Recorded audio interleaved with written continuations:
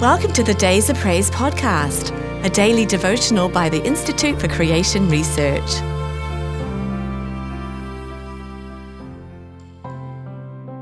The vine. What could have been done more to my vineyard that I have not done in it? Wherefore when I looked that it should bring forth grapes, brought it forth wild grapes? Isaiah 5:4. In Scripture, we find many references to vines and vineyards, but there are three major passages that together reveal three aspects concerning the character of God and His love for His people. The first, Isaiah 5:1-7, includes our text.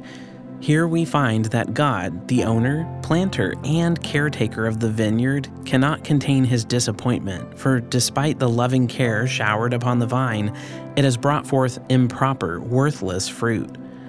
In this parable, the vineyard of the Lord of hosts is the house of Israel, and the men of Judah His pleasant plant.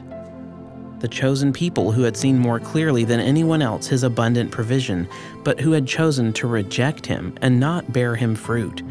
To them and to those of us who reject His cultivating grace, He says, I will lay it waste. Psalm 80, 8-19, gives us a picture of the abject desolation of the unfruitful vineyard once it is abandoned by the vine dresser. It is ravaged by enemies, wild animals, and fire, utterly helpless. The vine, that is Israel, may cry for help and restoration, but there are consequences to be paid. What a graphic picture this is, and what a reminder to believers today that we cannot for long ignore His will for our lives. The last and most precious passage is found in John 15:1-16 and concerns fruit bearing.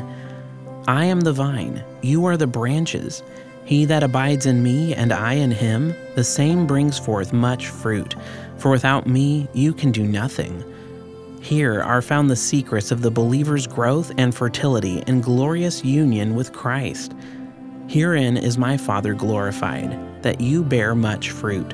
So shall you be my disciples.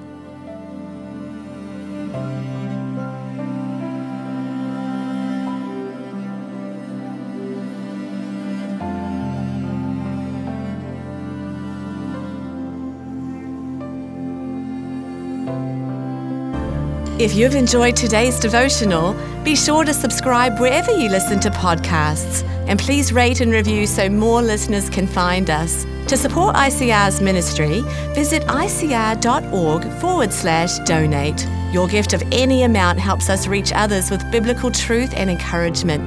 Thanks for listening. We hope you'll start each day with Days of Praise.